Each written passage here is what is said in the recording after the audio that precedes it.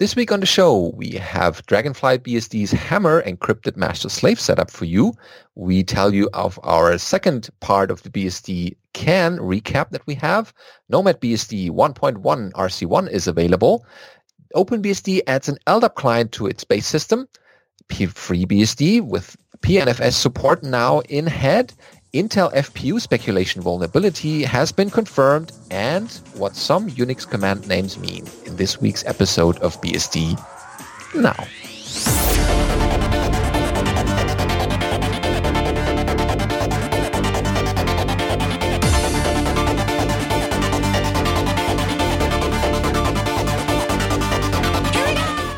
BSD Now, episode 251, Crypto Hammer. Recorded on June 20th, 2018. Hi, I'm your host, Benedikt Reuschling. And I'm Alan Jude. Glad to have you with us this week. We have cool headlines and a packed show for you, starting off with Dragonfly BSD towards a Hammer 1 master-slave encrypted setup with Lux, L-U-K-S. So we found this on it, and this is exciting for people who have yet to use Hammer in a proper way, or in an encrypted way even. So this is in our Dragonfly BSD. So what's this all about? Right. So if you weren't aware, one of the point of Hammer FS is more to actually be a distributed file system to exist across multiple machines. And that's how, it's not.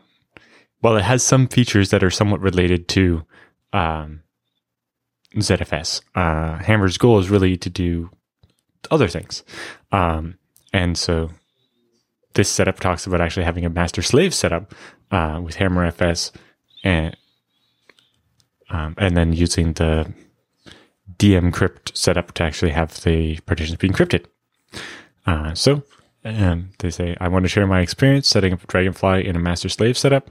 So after a long time using a Synology NAS for NFS, I decided it was time to rethink this setup because it had a couple of issues. First, you can't run NFS on top of encrypted partitions very easily. I suspected having some data corruption due to bit rot on the ext4 file system used in the Synology. And the network card was stuck at 100 megabits instead of a gigabit, even after swapping the cables and switches and a bunch of other stuff. So, that's unacceptably bad performance. And, a Synology is proprietary, and even the bits that aren't are Linux. So you probably don't want that. So they say, I've been playing with Dragonfly in the past and knew about Hammer FS. So it was a perfect excuse to actually try the setup. So they KLD load DM, which is the Lux compatible crypto layer on Dragonfly. Set up the crypto,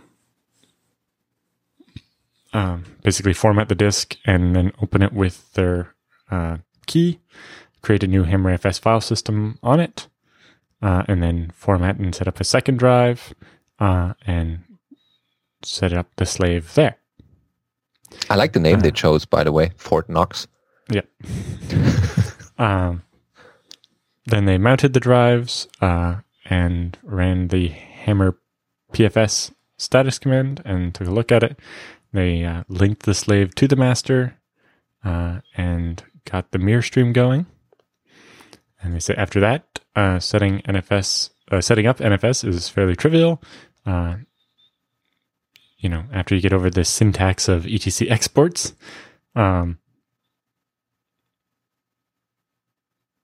And they said the few problems they had were being able to unlock Lux partitions at boot time. But they said that's an acceptable trade-off, adding that, Lux gives much better security than the old Synology setup. And that sleeping doesn't really work, but you probably don't want your NAS to be sleeping anyway. They say, in the end, overall, I'm happy with Hammer FS1 and using that on Dragonfly, and they said it's a neat Unix and a community is very friendly. He said even Matthew Dillon provided him with a kernel patch to fix a broken ACPI problem he was having on his machine. And they promised to post a follow-up in 6 months once they've been using it for a while. Oh, excellent. Yeah. Yeah, it seems pretty straightforward with a couple of commands. You get your encrypted setup, and even in master slave, that's pretty interesting. So yeah, definitely more Dragonfly. People should try this out or adapt it to other BSDs, because I think some of the setup could also be done without Hammer. Well, there's not many other file systems that would exist across two separate machines. You could use something like Hast on FreeBSD to have a block device that exists across two machines and then put whatever file system you want on top, but that's not quite the same thing. Yeah, this is Hammer's specialty. Yep. Okay. So now, as we promised, we shall talk more about BSDCan, which is going on almost 2 weeks ago now. Yeah. So remember last it's been that long, but then again, it's been so busy getting caught up after it that it does seem like it's been a while already. And remember last week we only covered the first 2 days, the tutorials and Dev Summit, which already had enough material. But this episode has the actual conference, the 2 days that followed those two. And yeah, basically it was a nice conference overall. And the nice thing for us is basically, since we were at the Dev Summit already, this smoothly went into the actual conference itself, because after the first the morning session and in the afternoon there are some working groups, and after those there's typically the registration desk at the Red Lion for the second year now, because of the number of people that show up. They needed a bigger space, and so we went there and picked up our registration stuff quickly. We couldn't spend much time there because we had to get back because the newcomers orientation and mentorship session was there, led by Michael W. Lucas, which he's done for the third time, I think, now? I think this is the third time. So what's the session about? This is basically a session before the actual conference where a lot more people arrive just for seeing the talks. And this one is basically intended for people who have never been to BSDCan or never been to any BSD conference and might have some questions. What's this all about? How does this go? Not just that, but also it helps if you know a couple of people by name at the conference and know who to talk to and who's willing to have random people walk up to them and ask them questions and so on. But yeah, it was interesting. I heard from a couple of people that were at the Dev Summit or the tutorials where like, I could have used this first timers talk on Tuesday night instead of Thursday night. Yeah, for the Dev Summit itself. Yeah. Maybe we can move this around for next year. That's a good feedback. So, I think it makes most sense to have it on Thursday, but maybe we just have a second version of it on Tuesday. It'd be a lot fewer people on the Tuesday, so maybe it's just like, hey, if you don't know where you are or what you're doing, meet here, and then we'll go have gelato or something. Yeah. So yeah, Michael explained the 6-2-1 rule to everyone, which was new to me. I think he added that. So what's the 6-2-1 rule? It basically defines that you should have at least 6 hours of sleep, 2 meals per day. 2 real meals. Real meals. Yeah, not just snacking on whatever is left over at the conference or whatever. Yeah. And the 1 stands for the number of showers that attendees should have at a minimum. So with soap. But that's a must to have a nice conference for everyone. It's and the hours of sleep, of course, is of importance because you want to be fresh and not just nodding off on your computer screen. Especially if you've been going to sessions since Wednesday. It can be a bit. You can be a bit sleep deprived by the time. I was out less late than previous years, but still too late on Tuesday and Wednesday. Not so much Thursday. But. Yeah. So it's a good rule: 6-1 hours of sleep, meals per day, and number of showers. So, and he also explained the partners program, because there is a partners program led by his wife Liz. They basically go around town and see museums or other sightseeing. They did a science museum. They did the art gallery, the Royal Canadian Mint, where they make the coins and gold bars and so on. It's especially interesting in Canada because Canada is the standard. Literally, Canada is the gold standard for the purity of gold. Okay. I guess they don't get many samples to try out at home, but at least it's no. But there's a something big to one see. you can actually try to lift.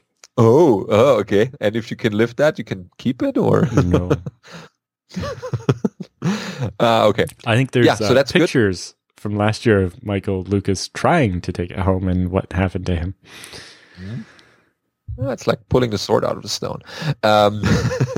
It's not And quite that yeah, heavy, so this intended for the people like partners who are not too interested in the actual conference or the Dev Summit. The But partners, widows, widowers, orphans, all the other people that want to come with you when you travel to Canada, but don't necessarily want to go to the conference.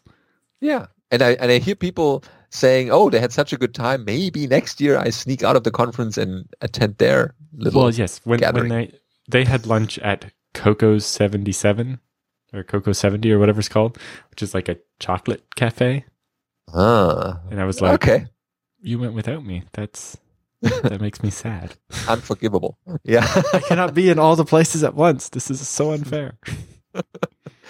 yeah. Okay, so but if you're considering next year's BSDCan and you're like, yeah, well, I don't know whether I should bring my girlfriend, significant other, or whoever. Yes, bring them. They will not be bored. Importantly, if it's more, they won't let me go if I don't bring them, and they'll be bored. I'm like, no, they won't be bored. It'll be fine. Yeah, it's something for everyone. Yeah, we kind of proved that with when we had EuroBSDCon in Malta and then Paris. Oh, Both yeah. times, all of a sudden, there were a lot more people showing up that wouldn't have normally showed up, and it was because suddenly they could get permission. Talk to certain people and like, yeah, my wife's like, "You're gonna leave me alone with the kids for like a week and go to this conference? That's crazy." Yeah, you have when all the it's in fun. Paris. They're like, so I called my mom. She's gonna take care of the kids, and we can go off to Paris. Yes, that's how it's done. And yeah, so Michael basically explained some of the things. Maybe I have some. We could get the slides somewhere, maybe in the future. So and then afterwards, since we hadn't had dinner yet, a couple of them went to a shawarma place. I went with Michael Lucas, and some of the newbies followed along because basically they were new to town anyway. So that was a good way of getting to know each other a bit better. Yes, luckily, once you get into the Byward Market, you just pick a place and go eat. It's fine. Yep. But it's nice not to be alone in the strange city. So Yeah, so that was the day before. The very first conference day is happening next. That was traditionally opened by Dan Langell, showing the statistics that we mentioned last year. Yeah, the statistics from last year that we mentioned last week. So that pretty much Yes, said the same number of attendees. BSDCan 2018 broke the record for having the most people. It was 0 people bigger than last year. Yeah, so it's not a decline, and I guess that's a good number of people to handle. And I think this one had especially a lot more new people here. Yes, I think the number of people That's that were my there for the first impression. time was definitely higher. I know at the Dev Summit, the number of people that were new or were invited and weren't FreeBSD committers was very high, which is good. Yeah. So yeah, and then Benno Rice gave the keynote talking about the tragedy of systemd, which was a good mixture of hilarity and also serious talk because a lot of people when they hear systemd, it's like ha ha ha, the tragedy or the disaster. But Benno also had a good point or a couple of good points. Looking at what systemd is, what the ideas behind were, even though the implementation might be a bit different than what people were expecting, but some of the intentions are good, and that's what he focused it on. And we shouldn't be too judgmental just by hearing all the crazy talk about systemd.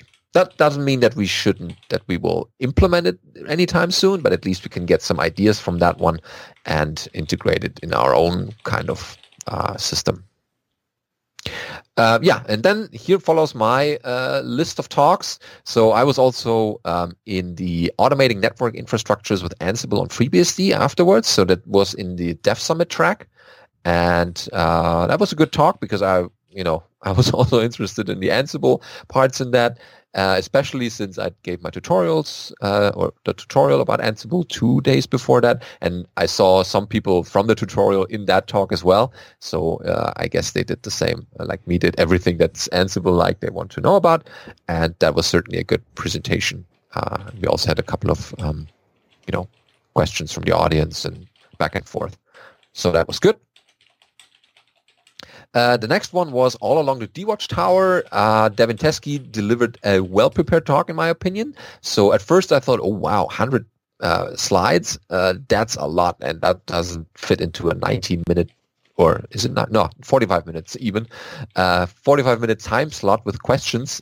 And I thought, ooh, that's tough. But the slides were pretty much just not filled with too much text, and that flowed quickly through the material without,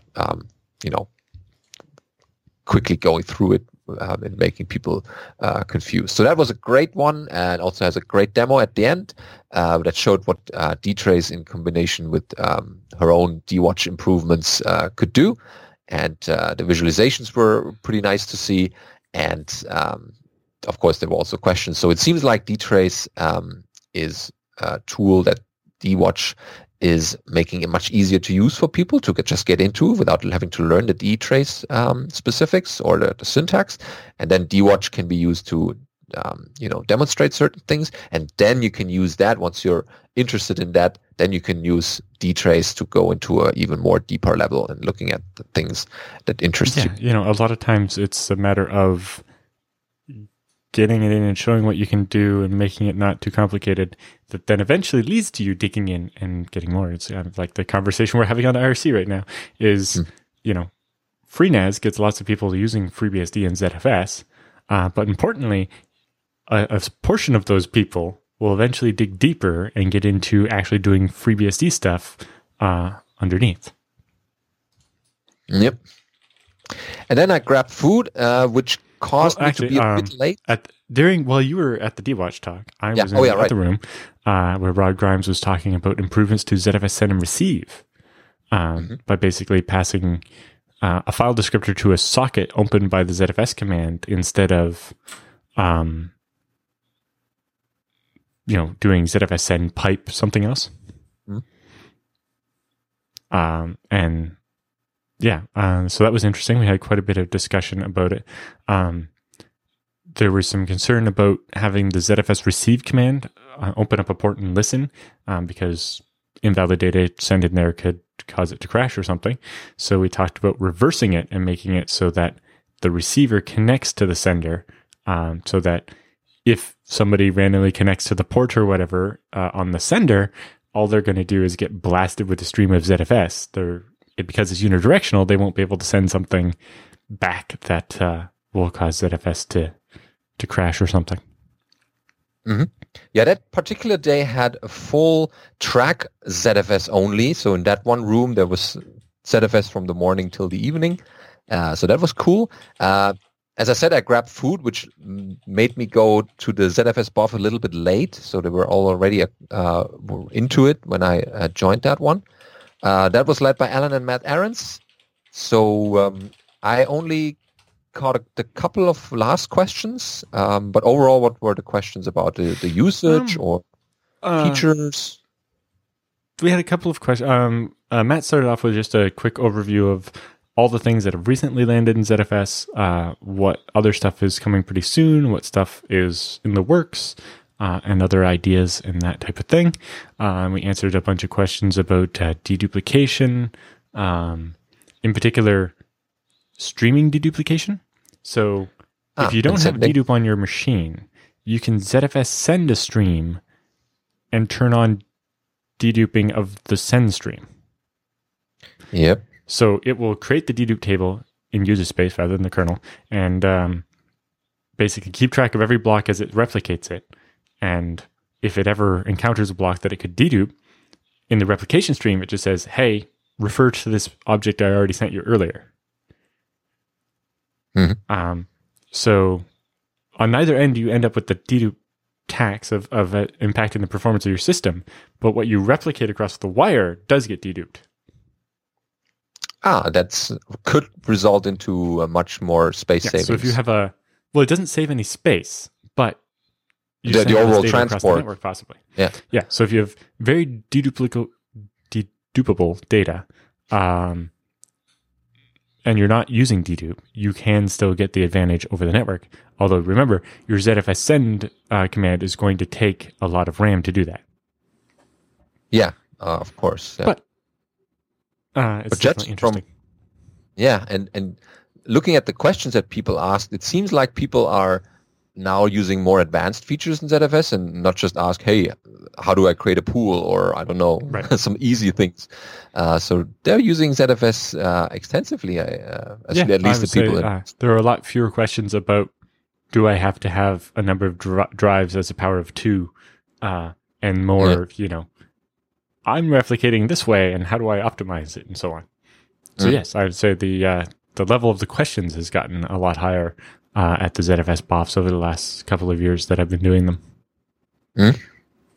Okay, so that catches on. And my next talk was SSH Key Management by Michael Lucas. It was an excerpt from his SSH Mastery, the second edition, but this is a new part, a new chapter that he wrote for that one, covering all kinds of, how to do key management in a big university or a big company. How do you create your own certificate authority with SSH? So that was new to me, definitely, because I was reading the book, but I didn't get to that chapter yet. So, but that kind of whet my appetite for this particular topic. And it was well presented as well from Michael Lucas. As always, if you know how his presentations go, he's also interacting a lot with the audience and, drop some names sometimes, Peter Wem was in there, had to leave out for the power outage issue for a while, but then came back. And, that was a good session. I hope it will come out on YouTube soon when the recordings are available.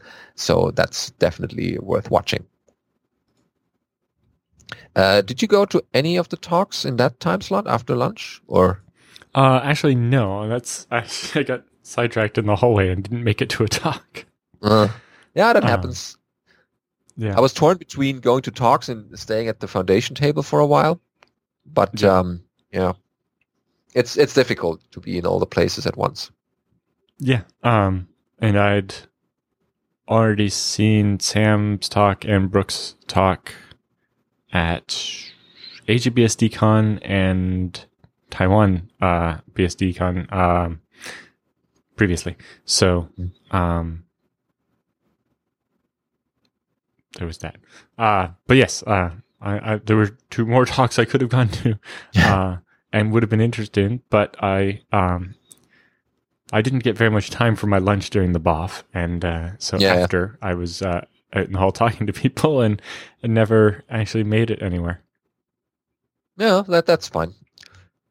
And I used the time to go and get the interview room we had booked and set it up.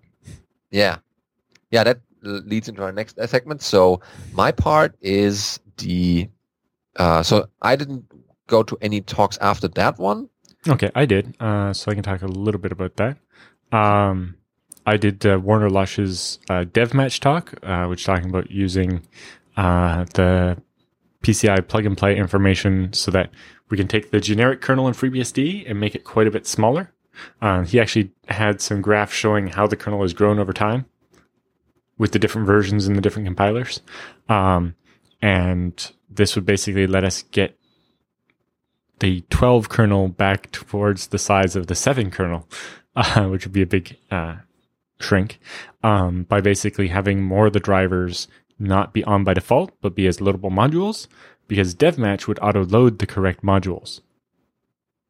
Yeah, and on demand. The main reason, like right now, we compile almost every storage controller into the kernel because, you need storage in order to boot. And, if every user has to, edit their loader.conf and add the driver for their storage controller, that's not very fun. But if DevMatch can automatically load the drivers for all the devices on your system, it means generic gets smaller. You only have the drivers for stuff you need loaded. It reduces attack surface and other things as well. But in general, it'd be a big improvement.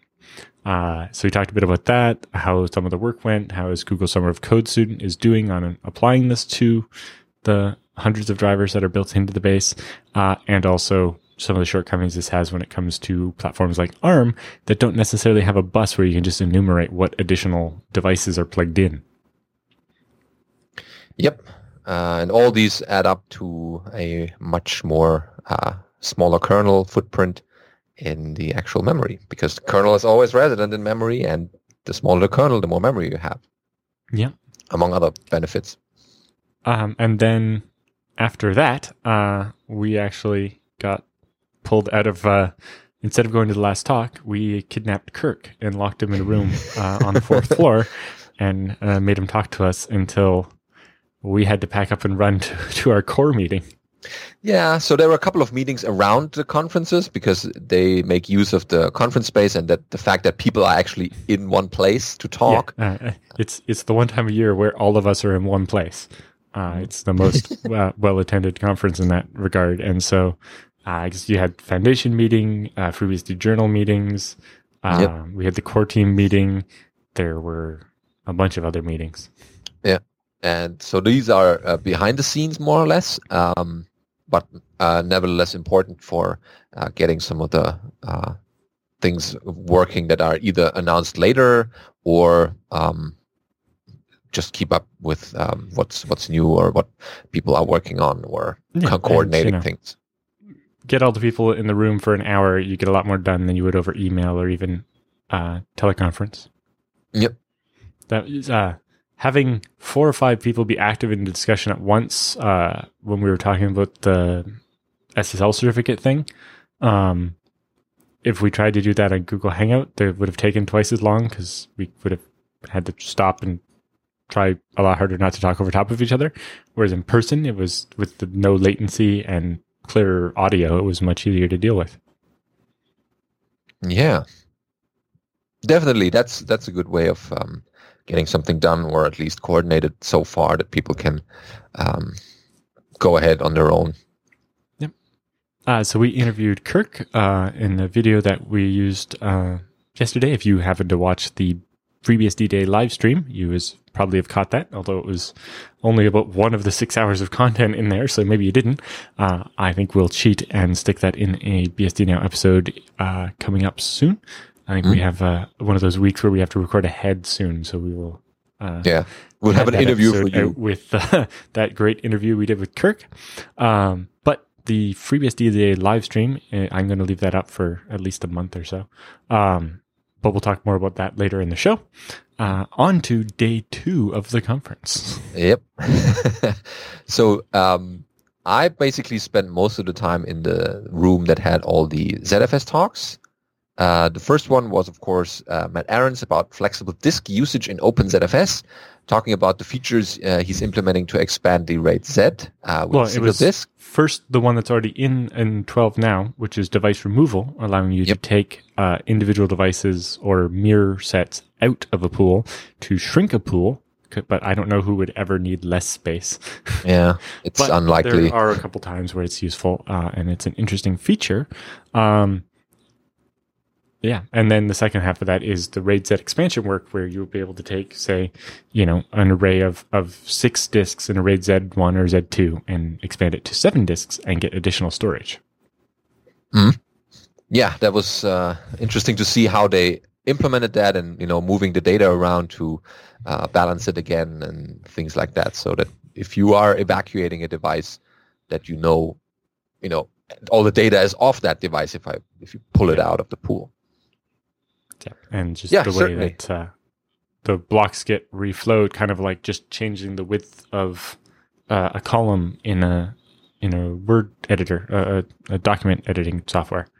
You're doing 2 columns or whatever, and you just widen one of the columns, and the whole paragraph shifts up as each sentence gets wider, and you get your word wrap going on or whatever. It's interesting to watch that happen on a hard drive. Yeah, as a live thing. Yep. Yeah, so that went well. It went a bit longer, so you had to start quickly your Z standard talk after that. Actually, no, I had quite a bit of some time. Okay. Well, Well, your 15-minute laptop. break, and I stood around waiting for 15 minutes. So. Well, your laptop was tested with the HDMI connector, so that was easy to get started. I was running FreeBSD, so it just worked. All the people with Macs were having trouble. Okay, yeah, well, we take that bullet. And so that talk was basically the same you gave at Asia BSDCon, or is that an extended talk? A bunch of things have changed since then, but it was somewhat related, yes. It was a derivative of it, basically. Yeah. It's like So everything I said in Tokyo, plus a bunch of new developments, including, I don't think I had run into the L2ARC problem yet in Tokyo, and some of the other bits came out of discussions that happened in April at the ZFS user conference. So obviously that hadn't happened yet when I presented this in Tokyo. yeah, so that was the latest talk about the Z standard in Open ZFS, which we're looking forward to. No pressure here.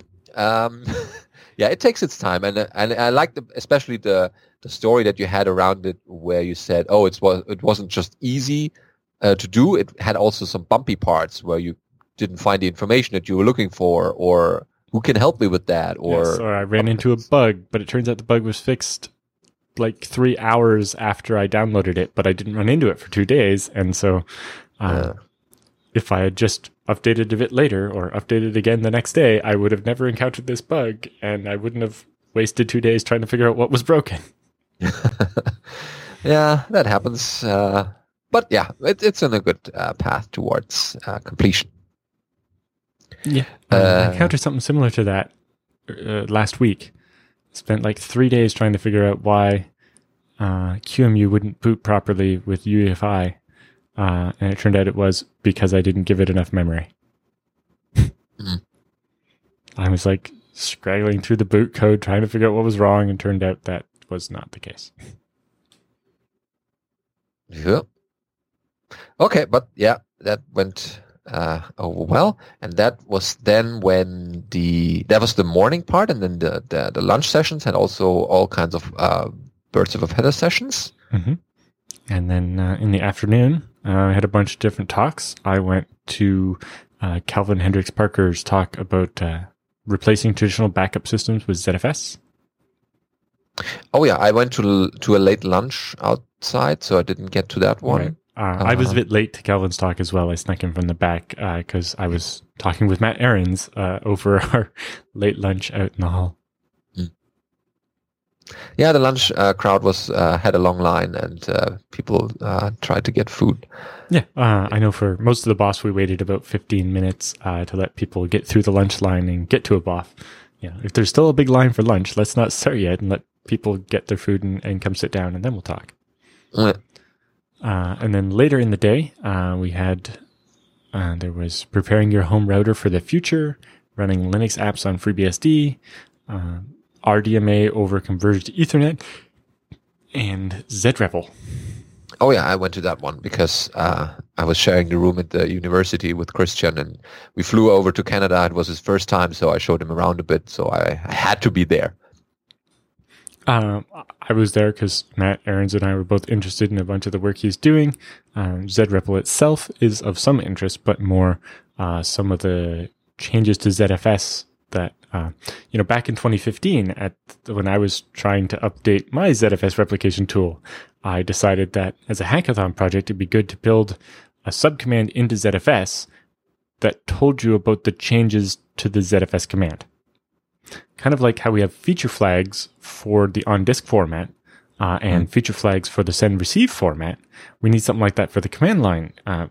As the command lines matured, it grew, say, the option to set more than one property at once. Well, if your script, there's performance improvement in doing multiple properties in one go instead of each one separately. But your script has to know whether your version of ZFS supports that or not before it tries to do it.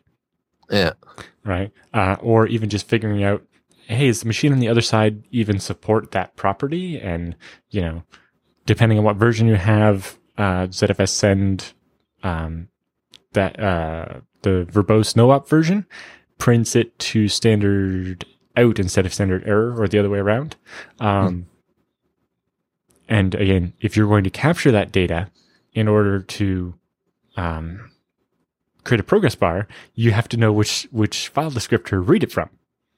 And otherwise it's not progressing. So in the latter half of his talk, and also discussions we had over other times with me and Matt Aarons and Sarah Harsey and Christian were how do we build that and so on. And so that was why I was in that talk, because I was very interested in talking about some of the other things he wants to do and how, especially if he can take my old project from 2015 and finish it, that'd be great. Yep. So that's going, and he's talking about, I talked to him afterwards, and he's planning to go to the ZFS Developer Summit. So that's good development there. Although apparently his exams are spread out across that period, and he doesn't want to fly home and do the exam with jet lag. And I'm like, that's understandable. We'll do this way. And then he's like, well, I don't want to go to San Francisco just for a couple days and then come back. I want to stay and do touristy stuff. I'm like, well, just come back in October for Meet BSD and do the touristy stuff then. There will be a couple of options. So it's difficult as a student, but there will be ways to. But hopefully, we will see him at the ZFS Developer Summit. Mm-hmm. Yeah, that will be. Maybe he'll even have done some work by then. So I don't have to. Get even the more more work he does, to the less I have to do, which is very helpful. Or more, the faster it gets done, which is more important. It's not that I don't want to do work. It's just that work is rather far down my to-do list, and I'd rather it get done sooner. Yeah, if someone else is already working in that area, that's makes sense to hand that over. And after that one, I stayed in that room because then Kirk McCusey gave his Evolution of FreeBSD Governance talk. Yes, and I had a good seat and wanted to keep it for the auction. Yeah, so that people can see you when you raise your hand. But that was a good talk. If you've ever heard Kirk speak, that's just great. I mean, the topic itself. Passed around a pamphlet from the University of California at Berkeley. It was like the 6 greatest inventions ever come out of Berkeley, and I think was it number 4 was, hey, this BSD-OS thing. Yeah, so they recognized that, and among other achievements, that was listed, and then it went into detailing how some of the early days started off, like how do we manage this project, who's in charge, and how do we deal with conflicts that might flare up at some point. How we evolve that over time and make sure that it's more than one person in charge, and that we can successfully change the group of people that's in charge.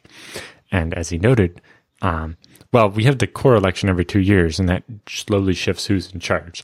There have been basically in different eras of BSD, right? You had kind of like the early era of Jordan and PHK and Rod Grimes and so on, and then you had the later era with Watson and so on, and then now you have the current era, and then soon we'll have yet another era. Yeah, the voting period is over. The results aren't there yet, but we'll keep that for the future episodes for you. That was good to, and he also iterated on that this is an ongoing process and the community needs fresh blood infused. Otherwise, we just grow old and, die out as like the dinosaurs. Yeah, and so he had his graph of committer ages. Because it's interesting, we should get Christian a commit bit, and he can drag that slightly lower. Yeah, so the medium age of the FreeBSD developer community doesn't move to being older. The more people we get in there, the more likely it is that we shift this or keep this at a certain age.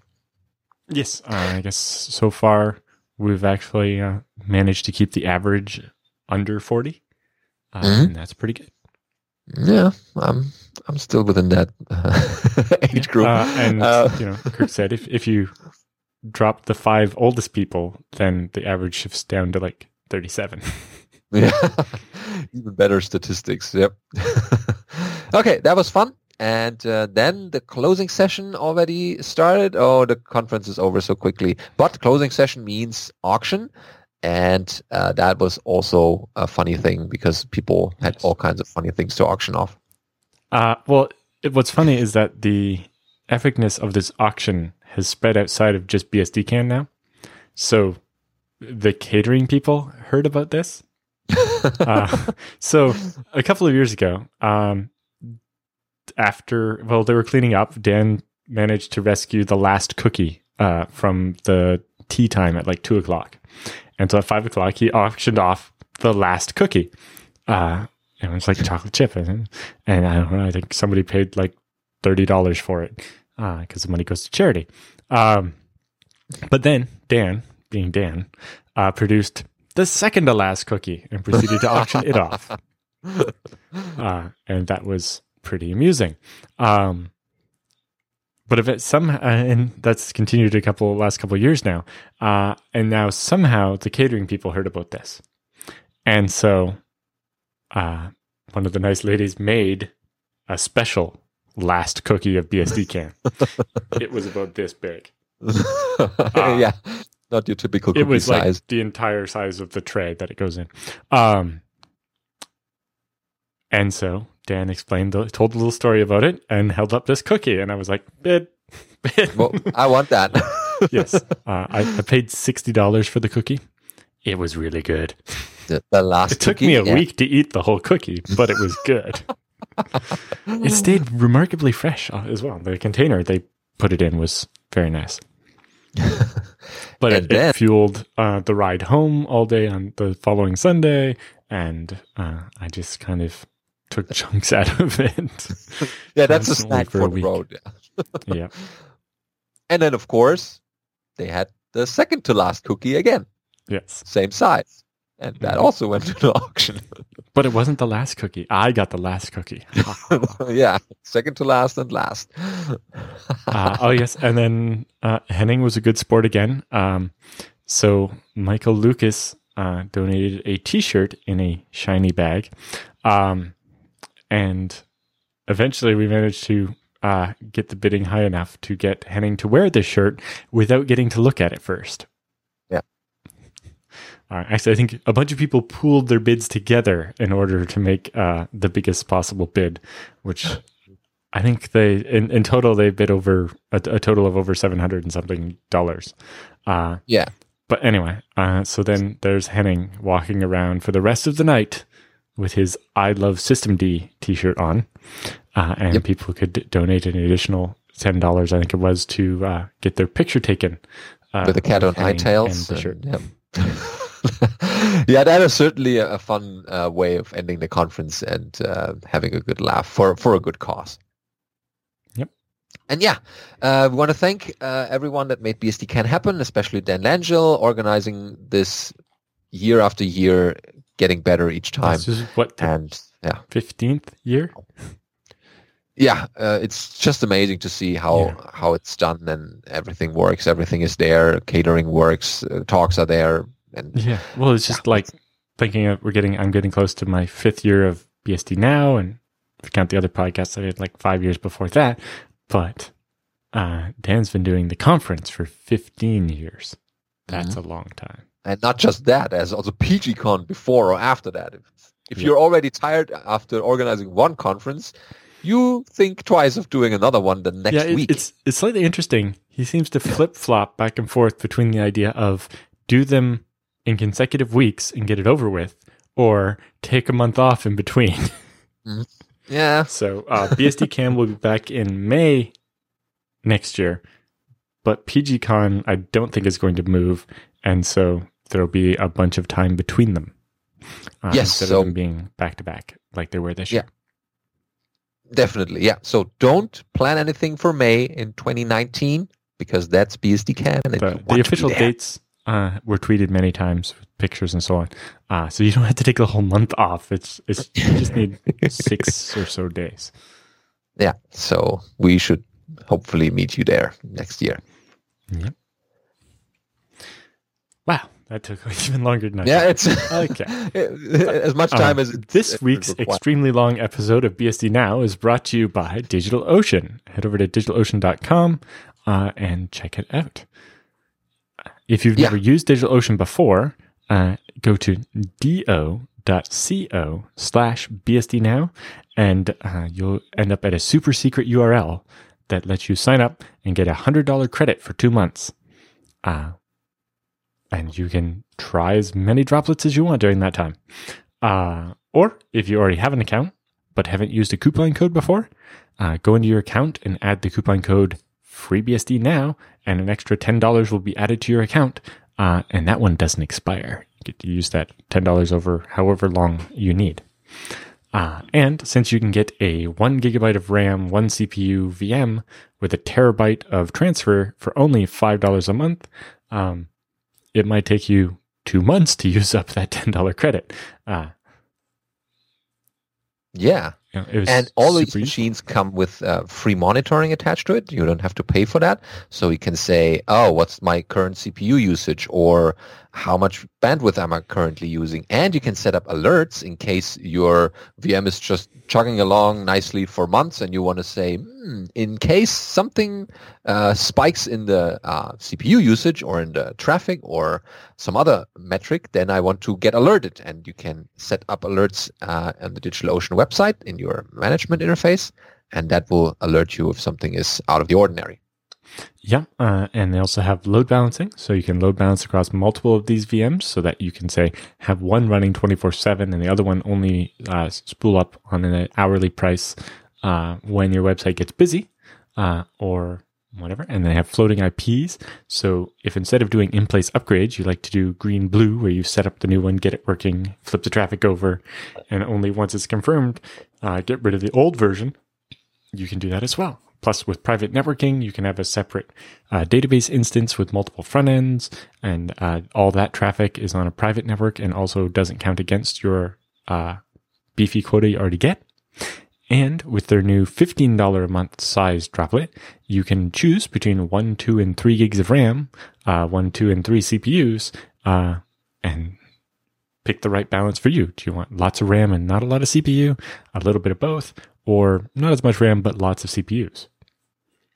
Yep. It also provides you with integrations into your automation software like Chef, Ansible, Puppet. There are modules there to just spin up VMs. It has the client data support, so you just feed it the little script. You can pick FreeBSD 11.1, and 11.2 will be available very soon. You can choose it with UFS or ZFS, and you can just feed it a little script, and it will start running commands during first boot. It will apply your Puppet manifest or your Ansible playbook or whatever, and the VM comes up in under a minute, and then it'll apply your changes, and you'll have a perfectly customized FreeBSD machine up in literally no time. Yep. And that's the beauty of it. You have all these kinds of integrations, and you can integrate it into you can get Slack notifications, for example, in case you are using that and want to get notified about certain states. And they have a great community, so you can find a couple of tutorials that you always wanted to try out on your DigitalOcean machine. And in case you tried it and you say, it's okay, I tried it, but it's not my thing, then you just delete the VM and it doesn't cost you any more money. Yeah, the $5 a month one is 0.7 cents per hour. And it's already a good You can run that machine for a while, and it's not going to add up to any money. Yep. So yeah, try them out and use those coupon codes that Alan mentioned so that you can start off on our little bill here, unless you like it, and then add your credit card if you want to keep this running. So next up, we have a story about Nomad BSD 1.1. Yeah, they seem to be starting their... They're in their release candidate 1 period in the development at this point. Mm-hmm. So, but they also list a couple of things that are new. The first and hopefully final release candidate of Nomad BSD. This is Nomad BSD 1.1, and that can be now downloaded from their website. And they have a couple of changes listed there already, which are interesting for people. Yeah. So if you don't know what Nomad BSD is, it's basically a a live BSD system on a USB stick. So it allows you to basically have a little BSD desktop you can carry around in your pocket and plug into any computer, boot it up, and have your BSD desktop and use it that way. Yeah, if you're laptop shopping, for example, you want to see whether everything is supported, whether sound is working or stuff, bring that to your vendor and ask them, hey, can I test my little system here? I just boot this from the USB stick. Yeah, and it's got bundled in support for the Intel GPU stuff. Basically, it auto installs the DRM Next Kmod package. Has support for a nice package manager. They have DSP display settings, the exec and SU. It has Thunderbird, Mosh, Nmap, DD Rescue, and a bunch of Xterm, all that kind of stuff bundled by default. So you have a nice usable machine right out of the box. Yeah, well, very cool. That sounds like a good refresh for a new version. Bunch of new software available. Yep.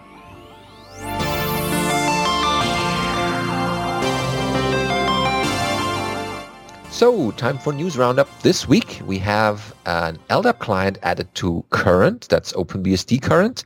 And so Rick Fleuter committed his simple LDAP client to the OpenBSD-based system.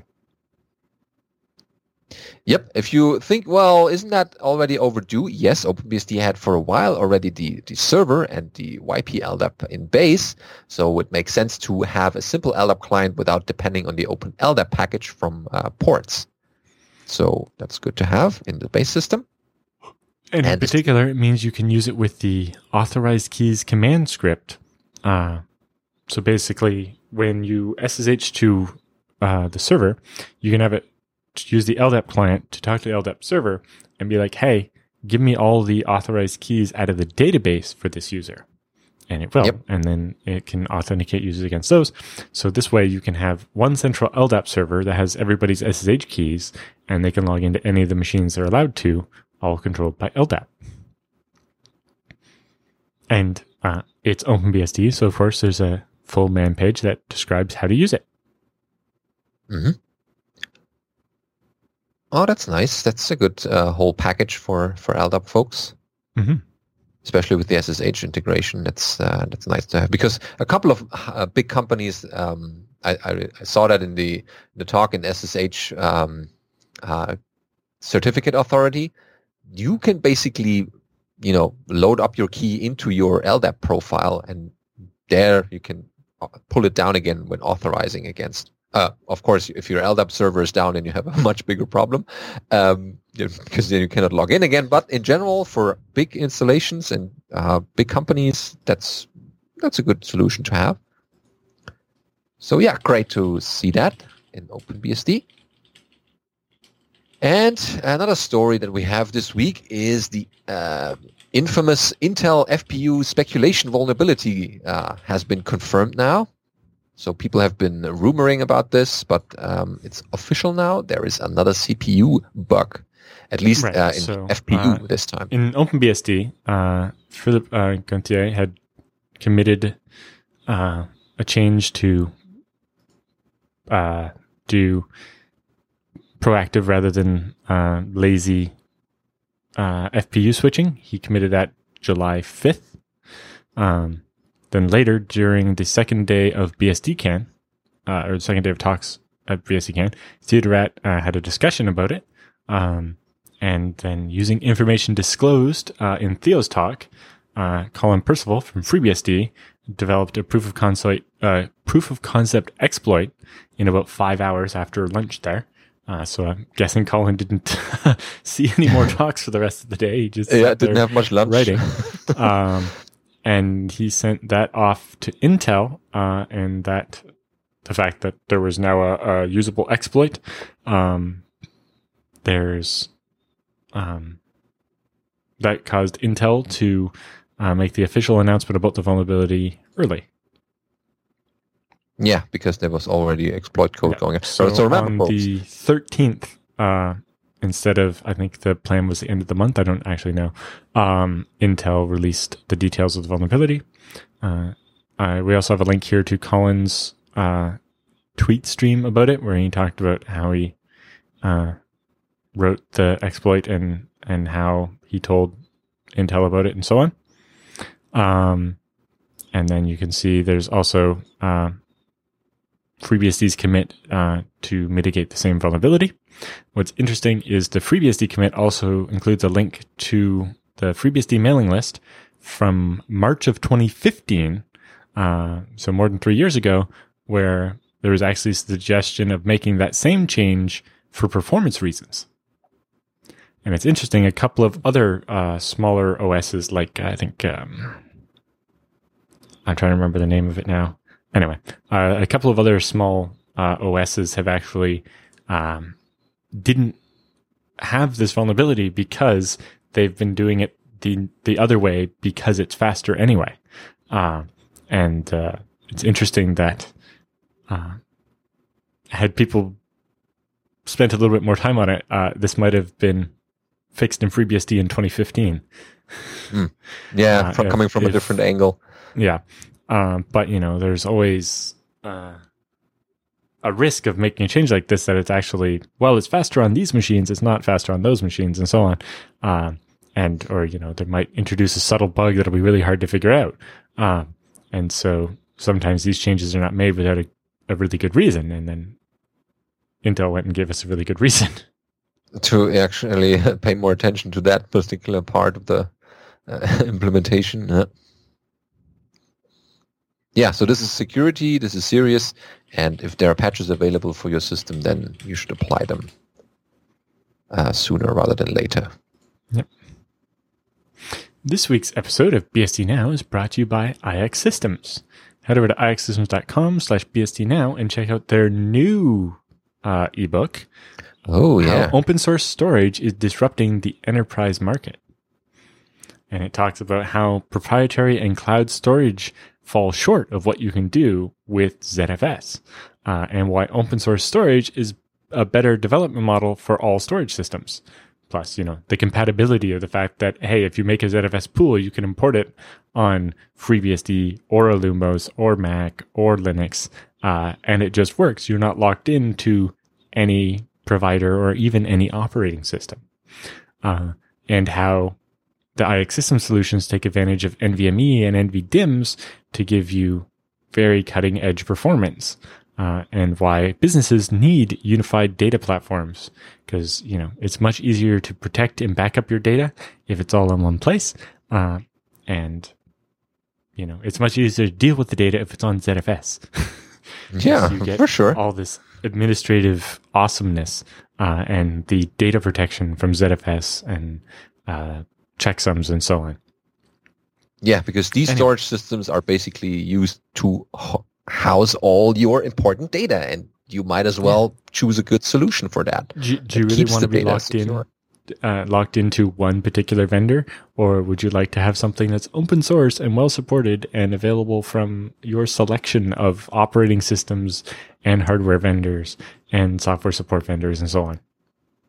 Yeah, because these are your backup systems. These are your day-to-day storage systems that should not fail, or should have at least a way to, give you tools and utilities to make it repair themselves or poke at it if the need is there. But they should be running reliably, and IX Systems can build you such a system. Just call them up and tell them what kind of open source solution you're looking for, or what kind of problems you're trying to solve with that server, and they will tell you the hardware combinations that they would recommend for you in case of, if you want a certain number of CPUs or a certain performance in the I/O, or if you just want as many disks as possible in the system, they can build you these custom systems for your purpose, not just off the shelf. Right, and because it'll be running ZFS, you're not stuck no matter what happens, whether it be to FreeBSD or IX Systems or whatever. Not that anything's going to happen to either of those, but you're not stuck. You can take that data and keep going forever. And, ZFS, it's the last file system you're ever going to need.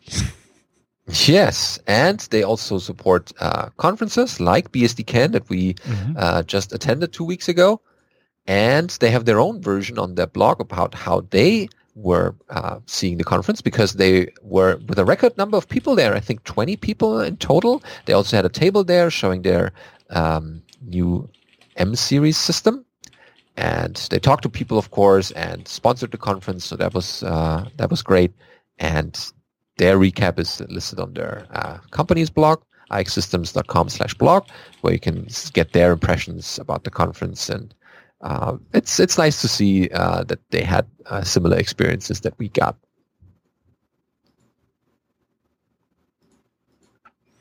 Yep. So yeah, So, check out next IX story. Systems. Yeah. Well. Yeah. Yes. Next story is interesting. ixsystems.com/BSD now. Yeah, excellent. Because our next story ties also into the storage space. We covered this I think a year ago or so. Well, we covered the call for testing, but now this is actually merged in and will be part of FreeBSD 12.0 when it comes out in the next couple of months. Yes, we're talking about the PNFS support in FreeBSD. So that's Parallel Network File System, implemented by Rick Macklem. So here's the commit message. There were a couple of follow-up commits with more smaller fixes, but this is basically what it's all about. So that was been developed in a development branch, and then was now merged into the official FreeBSD tree. So most people know about NFS, which is the network file system. You have a server, you have a client that accesses the storage on the server, and this one gives you the possibility to have a parallel setup so that people can get from their storage from multiple servers, and they synchronize that. Right. So the general idea here is that you can have your load spread across multiple different NFS servers. So this basically it's what's known as NFS v4.1 or PNFS, and this code adds the server for it to FreeBSD. Although it is a large commit, it should not affect the behavior of any non-PNFS NFS server. There's a bunch of documentation how to set that up. And there'll be better documentation soon. This is a merge of all the kernel code. The userland and man page are, they say coming soon, but it's been like 8 days, so I think those are actually in now. But a brief overview of how it works. A PNFS server separates the read-write operations from everything else that happens in NFS. So all the metadata operations, like creating a new file, updating the modified time on a file, and so on, those happen on the metadata server.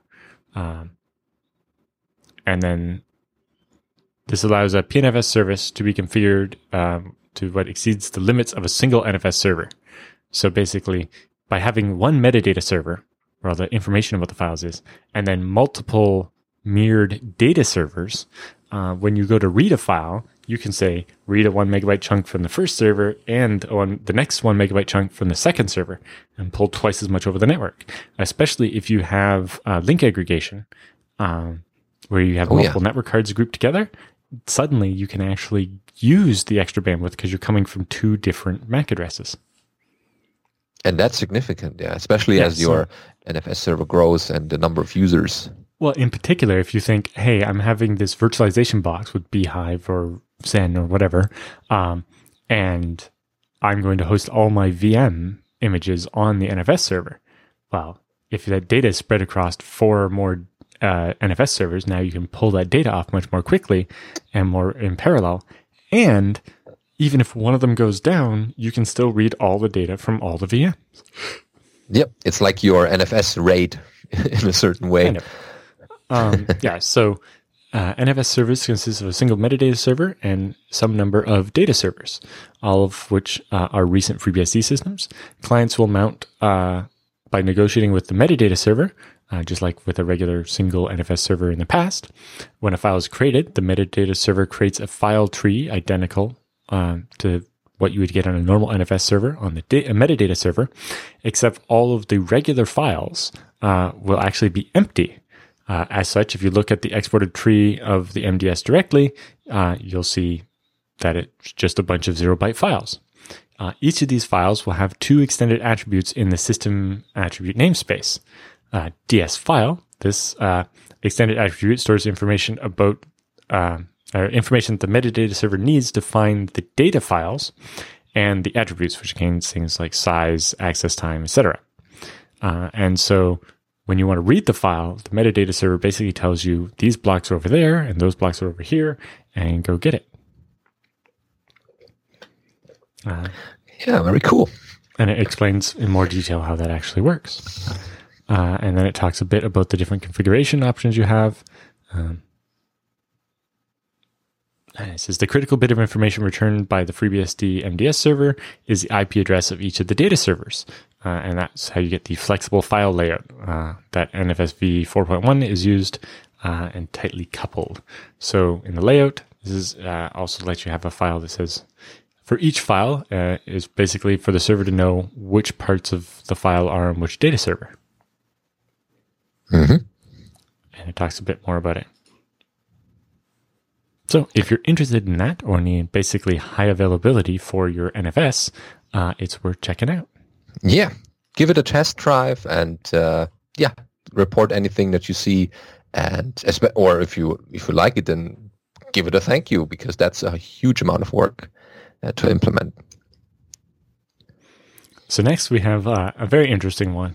Have you ever wondered why all of the names of the tools in Unix are really strange?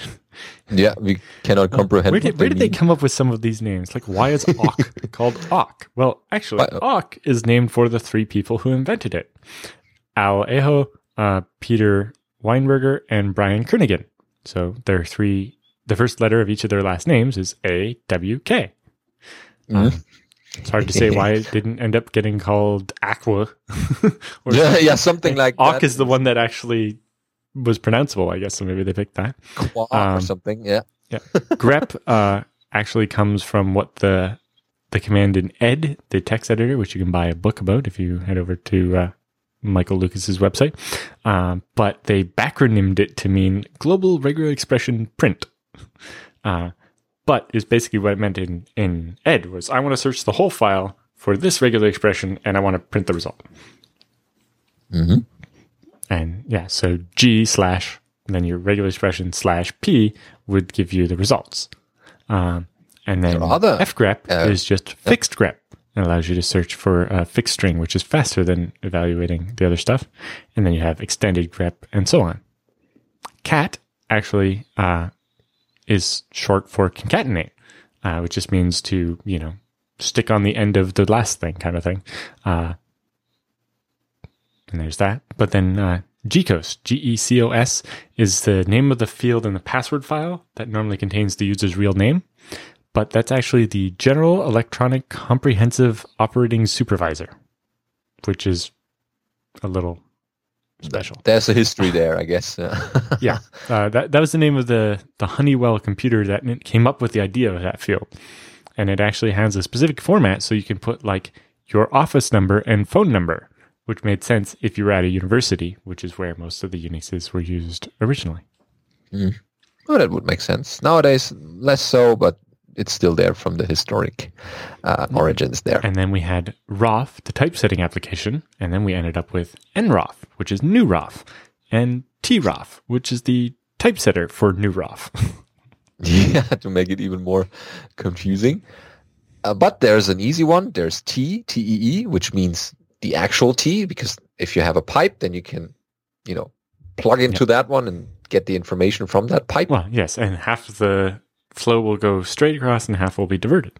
That's normal.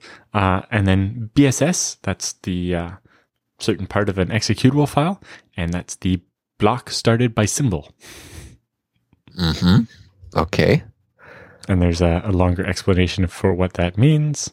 What does RC stand for? Right? We have, you have bash RC, shrc, etc rc.conf. Everything has an RC file, and it stands for runcom, which back in the old MIT CTSS era of 1965, that was how you did things, which was basically short for run commands. Yep. And people also made up their own acronyms over time. Yep. For example, the next one. Perl was the practical extraction and reporting language, or as told by some people, the pathologically eclectic rubbish lister. Yep, I guess that's one of the nicer ones. Yeah, but Perl is there and has been around for a while as well, so people probably don't know what this means. Yeah. If you happen to know some other interesting ones, you could write into feedback@bsdnow.tv and let us know. Or if you have some, if there's some tool you use frequently and are wondering what's the story with that, maybe we can answer that. In a future episode.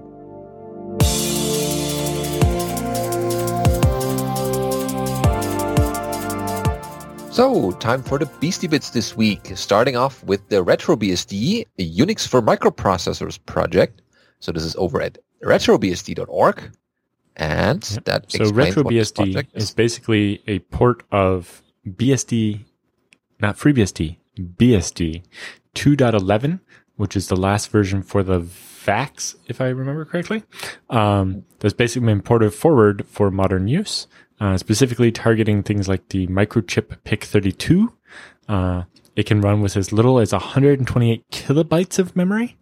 And I think supports up to, or it fits in 512 kilobytes of flash. That's been, if you have if you need to, control some piece of hardware and, have a computer that's this big, it's, very interesting. And, if you want to just see what it was like to run BSD in the 80s, then you can jump all over this. That's your retro moment right there. Yeah. But it's good to pick up that code base. And there's also Lite BSD, LITE BSD, which is the forward evolution of 4.4 BSD Lite for similar hardware. Mm-hmm. It's a little bit more modern in that it supports like paging. Okay, yeah. It comes in handy. I hear good things about it.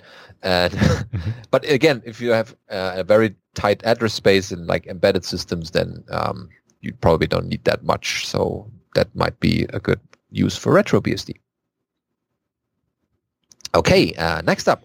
There was a big discussion, more or less, about OpenBSD, whether or not they break embargoes. In this particular case, the crack vulnerability. A couple of was it last year? Or a couple of I think it was early or late last year. Yeah, and so this was one of the vulnerabilities where OpenBSD got advanced notification and worked up the patch, but held off committing it. And there was a coordinated deadline, but then at the last minute, the deadline got pushed back. But OpenBSD got permission to commit it anyway. And people assumed that was OpenBSD breaking the embargo, but actually they have the entire email thread here if you're interested in seeing the actual details of what happened. And OpenBSD is making the case that they didn't actually break the embargo, and I think the emails back that up. Yeah, with the timestamps there, you can find how everything evolved. Okay, just more interestingly, we have an archive of Theo's old homepage from 1998 describing all of the computers that are in his basement. This is a copy of this from 1998. We need a new copy of this. Theo needs to do an inventory and let us know what's in his basement now. But back in 1998...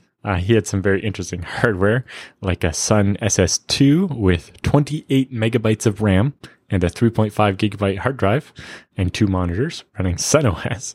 Okay. What at the time was called a Pentium 5, but actually was... Yeah. I had one of those, 135. Yeah, that's the bus. It was basically a Pentium 1, 133 megahertz with 64 megabytes of RAM and PCI and a 17 gigabyte disk via an Adaptec 2940 SCSI controller. Oh, those were the days. And he had a 120 megahertz version with only 32 megs of RAM and 2 gigabytes of disk via similar controller. A 486 66 megahertz sounds very similar to the one I had, although mine had the Adaptec SCSI controller. with terminators and proper cables and all that. Yeah. A NEC Versa 2000 laptop with 16 megabytes of RAM and 500 megabytes of disk. Sun 4/400. A bunch of spare parts. 150 megahertz, 166 megahertz. An AMD Net 29K. Wow. Yeah, some That's Motorola's a collection at here. 25 and 16 megahertz. And a DEC at 166 megahertz. Wow. Cool. That's some interesting old stuff. Way back when, yeah, for people who want to delve into history and relive those days, that's a good way of sparking that. Okay, another story that we found is that Airport Extreme runs NetBSD. So this is over at Joshua Stein's blog. Writing 7 years ago, I hacked together some code to update my ecobee Wi-Fi thermostat temperature depending on whether I was home. While my newer ecobee thermostat was room occupancy sensors, they make this tracking automatic. Back then, I had to pull my Wi-Fi access point through SNMP to look for my phone's MAC address in its table of associated clients. That is like the cleverest way to tell if you're home or not I have heard of. I've never would have thought of that. Just talk to your wireless and be like, is my phone's MAC address, do I have a DHCP lease from my phone right now? Am I in the vicinity? If my phone is not home, then the air conditioning doesn't need to be on. Unless I forgot my phone at home. Just boil to death. Yeah. So, apparently Apple has removed the SNMP support from its Airport Extreme firmware some time ago. And since the macOS Airport utility is able to show the list of connected clients on each access point, they figured there must be a way to easily get that same information through something other than SNMP. And it talks about how to grab that information. And suddenly there is a familiar copyright statement and a NetBSD booting prompt. And you can see. It looks like it is actually NetBSD 6.0. Mm-hmm. Yeah, you can get the compiled November 2017. That seems late for 6.0. Because they're working on NetBSD 9.0 right now, aren't they? Yeah, there weren't many updates on in that section of Apple's hardware, if only that. And right, it's just the compile date seems relatively new. Yeah, maybe that was the last update they did or something. But it's definitely running NetBSD in that regard from the D-message output. Okay, good to know in case you want to do some hacking on your Airport Extremes. Mm-hmm. That's cool. Our last item is what Unix shell could have been. So this talks about that the shell or the bash or whatever you have is an excellent tool that saves people a huge amount of work. Being able to easily script complex jobs together is one of the best things. It does have some weaknesses, though, that I feel should be improved, though, and that basically talks about some of the advantages and drawbacks in that and what the current mess is in that. And that's a nice article to see what could be done in this area. The shell space, basically. So this is pretty much what we have as Beastie Bits for this week. And people have been always looking forward to the feedback and questions section. But as always, before we go into that one, we should mention our sponsor for that section, which is Tarsnap.com, who will give you the online backups for truly paranoid people. You might think, I should back up a couple of files before my laptop dies, or if something horrible happens, I lose my hard disk or whatever. That's a good way to look at Tarsnap, because Tarsnap... Yeah, it was built specifically because Colin wanted to back up his laptop while he was away at a conference, knowing that the Wi-Fi at the conference wasn't going to support syncing a lot of data. So he built an algorithm that would deduplicate segment all of his files into little chunks, deduplicate those and find the smallest possible differences, then compress those anyway, since a lot of what he was going to be doing was probably source code and so on and would compress well, and then encrypt and sign it and send it up, because it's going over the university's Wi-Fi, which the guest Wi-Fi at U Ottawa doesn't even have a password or anything, so it's probably not very encrypted. Yeah, so he created that service and let other people now use it for a number of years now. So then people find out, well, how much does it cost? And how much do I have to pay each month? And there's a way to calculate that cost before signing up, because the Tarsnap utility is basically free to download, and it can do a dry run on your data, like a certain directory, and then it will spit out the number of unique data that it will be able to find after compressing it and deduplicating it, and that is the amount that you have to pay. So this is, for example, they have this in their FAQ. There's after deduplication and compression, there's 1.7 gigabytes available, and that multiplied by 25 cents, that lets you pay only 0.43 cents per month for that data. Yeah, like I back up a directory full of all of my business data. So there's spreadsheets and documents and contracts and mostly all very compressible stuff. And it adds up to about a gig. So for the last, and it's grown a little bit but over the last 3 years, I've basically been paying about 25 cents a month. I think I'm up to 28 cents a month now because I have a bit more data than before. Yeah, that's even less than the price of a soda. So you might as well spend a bit of money in having a good, reliable backup that's encrypted into... I spend the price of a soda a year. Yeah, that should be worth the trouble for setting this up. And it's quite easy to use. If you know Tarsnap, then or Tar in particular, then Tarsnap is easy to use. They have good documentation online with examples, and it's a thing of like 5 or 10 minutes to set it all up. Yep. And basically very nice and easy to get started doing backups. Spend a couple minutes making sure you protect the key. You don't want anybody else to get the key, that's for sure. But also, because that would defeat the security of Tarsnap. But you have to not lose the key, because if you don't have the key, you can't get the files back. That's what protects your files from the bad guys. But it means it'll protect it from you too if you don't keep that key somewhere. Yeah. And use a separate key for a separate backup, so we don't use the key for like 50 different backups. So use because there's no way to key for each of those. There's no way to delete stuff from the cloud. So separate keys means when you want to delete some data, you just destroy the key. But yes, don't lose the key. I know someone from FreeBSD who had to pay a lot of money to some drive recovery experts to get their key back off a failed disk in order to download their backups and restore them. Yeah. They didn't, print it and laminate it and put it in a safe deposit box or something. Back vault, somewhere safe that you can't lose it easily.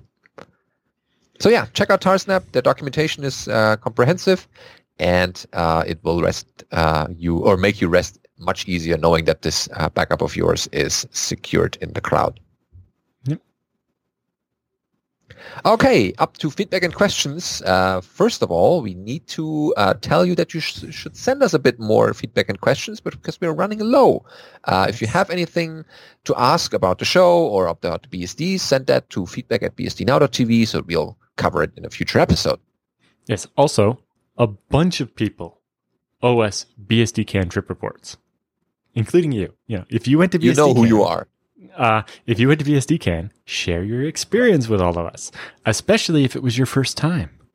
And, what could we do better next year? What should people make sure not to miss when they go? What was it like being there for the first time? We found that the trip reports are the best way to convince new people to start coming, is to hear about how good somebody else's first time experience was.